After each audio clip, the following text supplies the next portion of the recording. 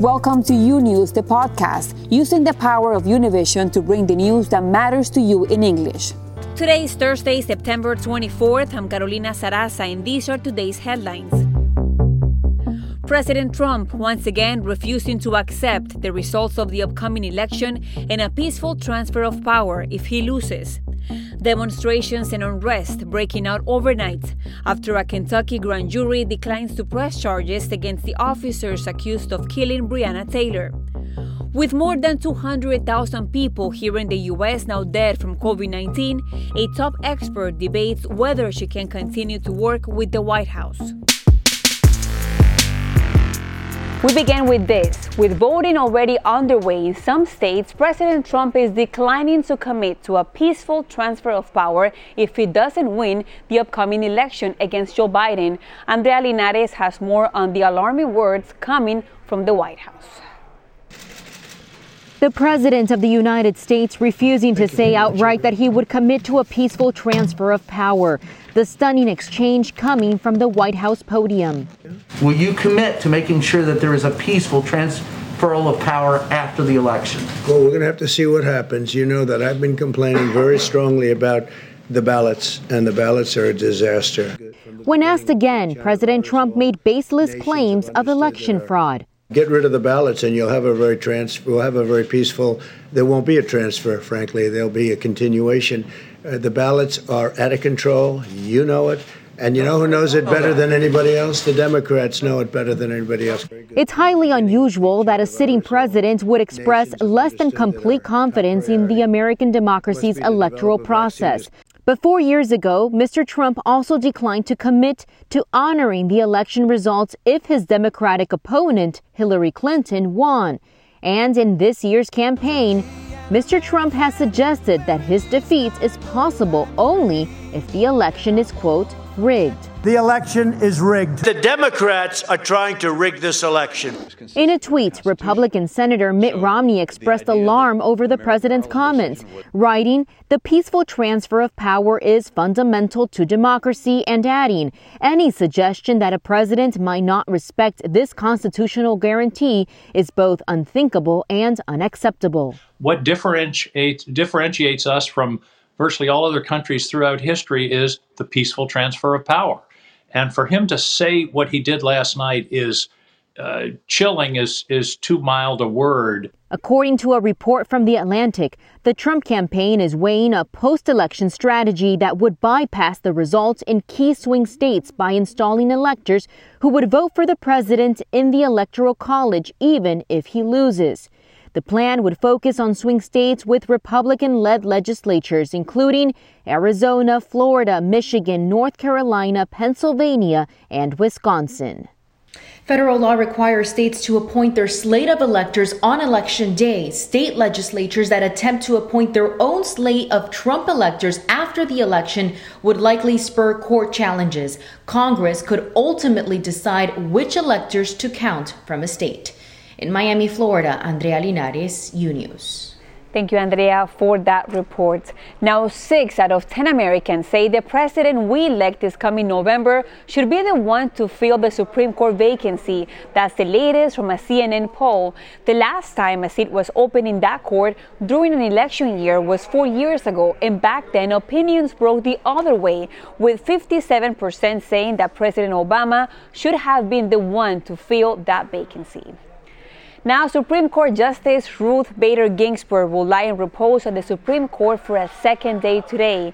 President Trump and the First Lady paying their respects this morning, but the president facing a backlash from those honoring Ginsburg. Edwin Pitti is live in D.C. with more. Edwin. Hi, Carolina. Hundreds of people continue to walk in front of the casket of Justice Ginsburg to pay their respect. So did President Trump this morning with the First Lady Melania Trump, and they were welcomed on one side of the Supreme Court by the chantings of dozens of people screaming, "Vote him out," and on the other side, many people protesting because of the conclusion of the Breonna Taylor's case. The President Trump had planned a 20-minute visit, but he only stayed in front of the casket for about 2 minutes or so, and then he left back to the White House. But it is impossible to not comment on the on what the President Trump said yesterday at the White House, not being able to compromise to transfer the power peacefully. One of those reacting today, the President of the House, Nancy Pelosi, a couple of minutes ago during a press conference. Take a listen. The President of the United States would place in doubt the idea of the peaceful transfer of power is, it's no surprise, again, because the President has been contemptible of science and governance. And so you see 200,000 people have died. But I have confidence in the American people. And I have confidence that he won't get away with saying, for example, I won with the vote on the ground, the vote in the mail doesn't count, and the rest of that. What am I missing here about people just not saying, hold it, calm down, Mr. President? Carolina, those reactions are also coming from the Republican leadership in Capitol Hill, one of them from the leader of the Senate, Mitch McConnell, who tweeted the following. He said, the winner of the November 3rd election will be inaugurated on January 20th. There will be an orderly transition, just as there has been every 4 years since 1792. Also, Congresswoman Liz Cheney from Wyoming and the third-ranking Republican in the House tweeted, the peaceful transfer of power is enriched in our Constitution and fundamentals to the survival of our republic. America's leaders swear an oath to the Constitution, and we will uphold that oath. Of course, many reactions keep coming, but talking about what's going on here today, Justice Ginsburg will remain here on the Supreme Court until 10 p.m. and then tomorrow she will be transferred to Capitol Hill for a private ceremony, and then next week she will finally rest right beside her husband after a private ceremony on the National Arlington Cemetery. Live in Washington, D.C., Carolina, back to you. Thank you, Edwin Pitti, for that live report from Washington, D.C.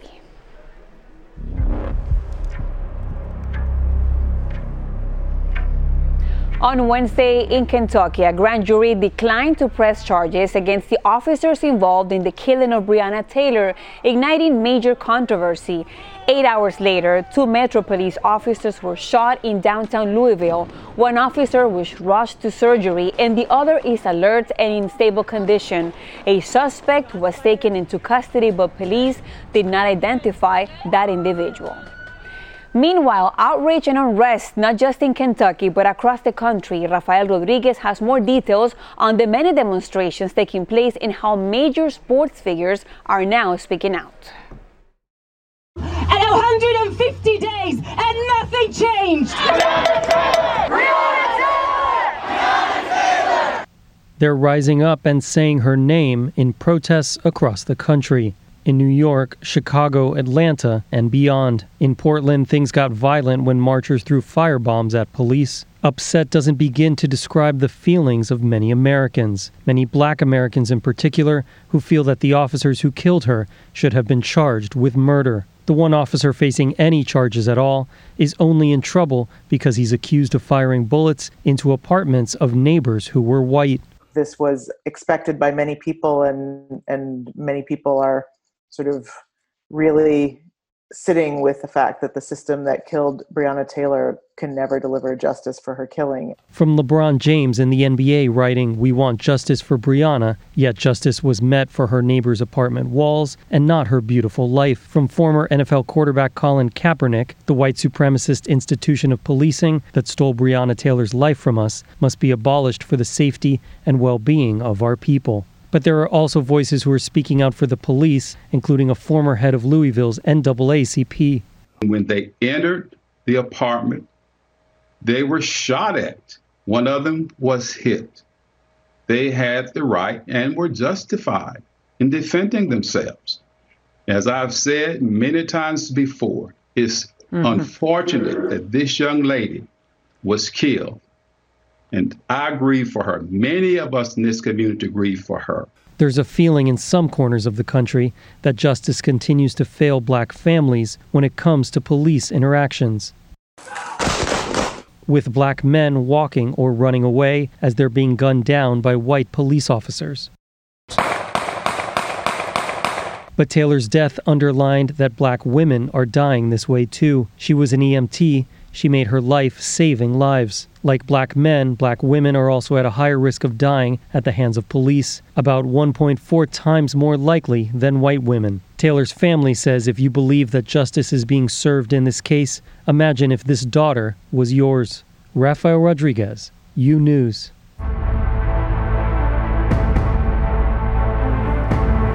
A heated exchange on Capitol Hill on Wednesday. Dr. Fauci responding to Senator Rand Paul's statements. This as the president promises to strike down any additional safety guidelines the FDA might impose for vaccine developers. Lorraine Cáceres has the latest.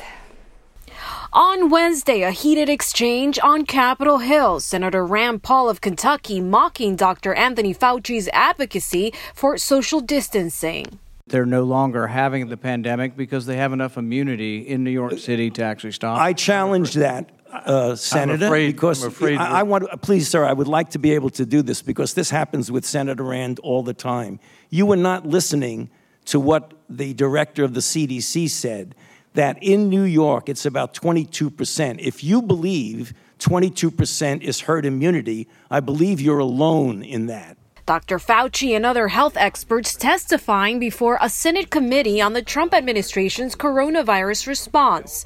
The director of the CDC, Dr. Robert Redfield, stating a study done by the agency shows the majority of the population is still susceptible to COVID-19. Most Americans have not been infected with the virus and are still vulnerable to the infection, serious illness, and death. A majority of our nation, more than 90% of the population remains susceptible.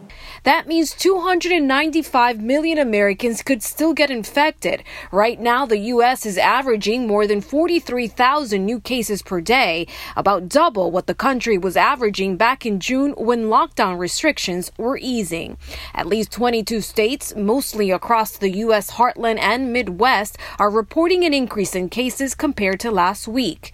In Missouri, the governor announcing he and his wife have tested positive. No symptoms of any kind. As vaccine trials continue around the world, the president reacting to the FDA possibly tightening safety guidelines for vaccine developers. That has to be approved by the White House. We may or may not approve it. That sounds like a political move. Dr. Hahn from the FDA making his position very clear. Our thorough review processes and science will guide our decisions. FDA will not permit any pressure from anyone to change that. Meanwhile, reports are emerging that Dr. Deborah Birx of the White House Coronavirus Task Force is distressed, questioning her role, describing the situation inside the nation's response to the coronavirus as nightmarish. And sources are telling CNN that Dr. Birx is unlikely to resign, describing her as, quote, a good soldier, but reporting that she is a little bit concerned that the newest member of the coronavirus task force, Dr. Atlas, might be having a negative influence on the president, possibly feeding him misinformation. Back to you, Carolina. As the pandemic continues to impact the economy, restaurants across the U.S. are in special danger. Blanca Rosa Vilches takes a closer look from New Jersey. They call themselves the survivors. The restaurants that remain open after everything else was closing around them. When we walked by, we know that it was closed and everything. I was like, oh, look, that one, it's closed. It went away. Thank God ours, we're okay. We're working hard to keep it. With two small children to take care of, they sold one of the two restaurants and also let go half of the personnel. We survive by working, by our family together, keep going, working in family. They're my family too here, my sister and my uncle, they're in the kitchen. We help each other to survive. 163,000 businesses have closed around the country, 60% of them for good.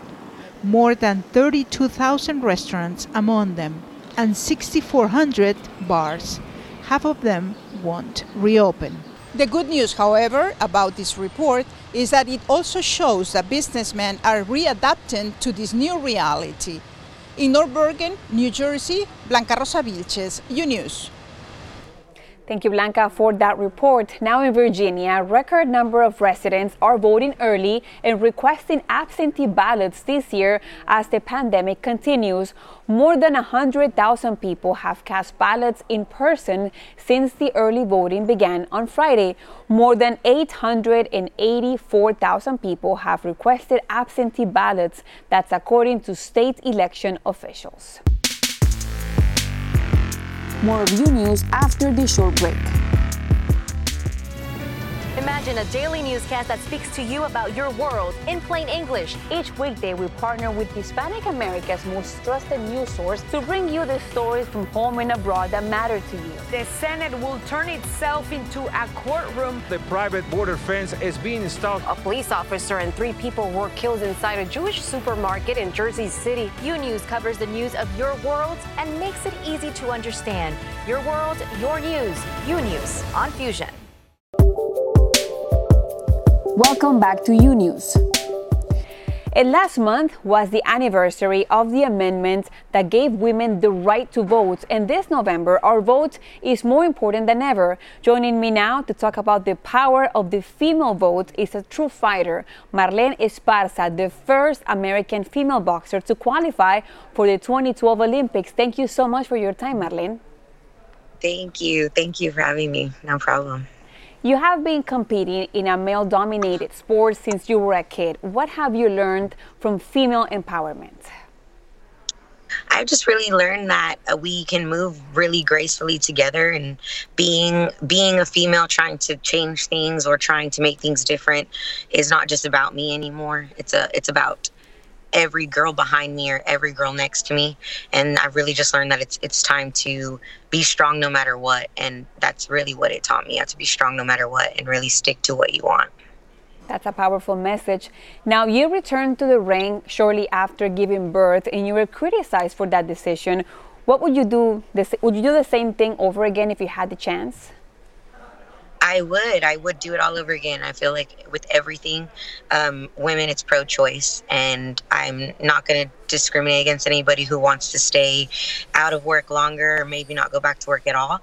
To me, that is just something that I wanted to do, to show women, to show girls behind me that as a Latina, that because you have a child, and no matter what you do for a living, you know, me being a professional athlete, that it doesn't have anything to do with your future. It's not going to change your future, stop your life. You can still be a mom and you can still continue doing what you need to do. And to me, that was the importance of the turnaround. And that's why I did it so quickly.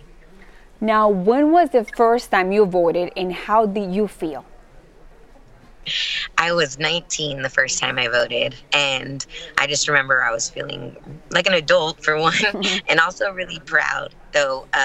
One, because I have the ability to vote, and to me, it was an honor to be like, okay, now I'm getting to say how I feel, and that's something that I really wanted to do just for me and for Latinas, for the Hispanic culture, and just as a woman in general. Now, what are the issues that matter to you during this election season? To me, the climate is one, healthcare is major, and immigration. Those are the things that I'm really worried about. Well, thank you so much for your time, Marlen Esparza, Olympic boxer. Thank you very much for your time. No problem. Thank you. Thanks for listening to U News, the podcast. Don't forget to follow U News on Instagram, Twitter, and Facebook. And if you haven't yet, go to Apple Podcasts and subscribe, rate, and review. And join us tomorrow for a new episode. Until then.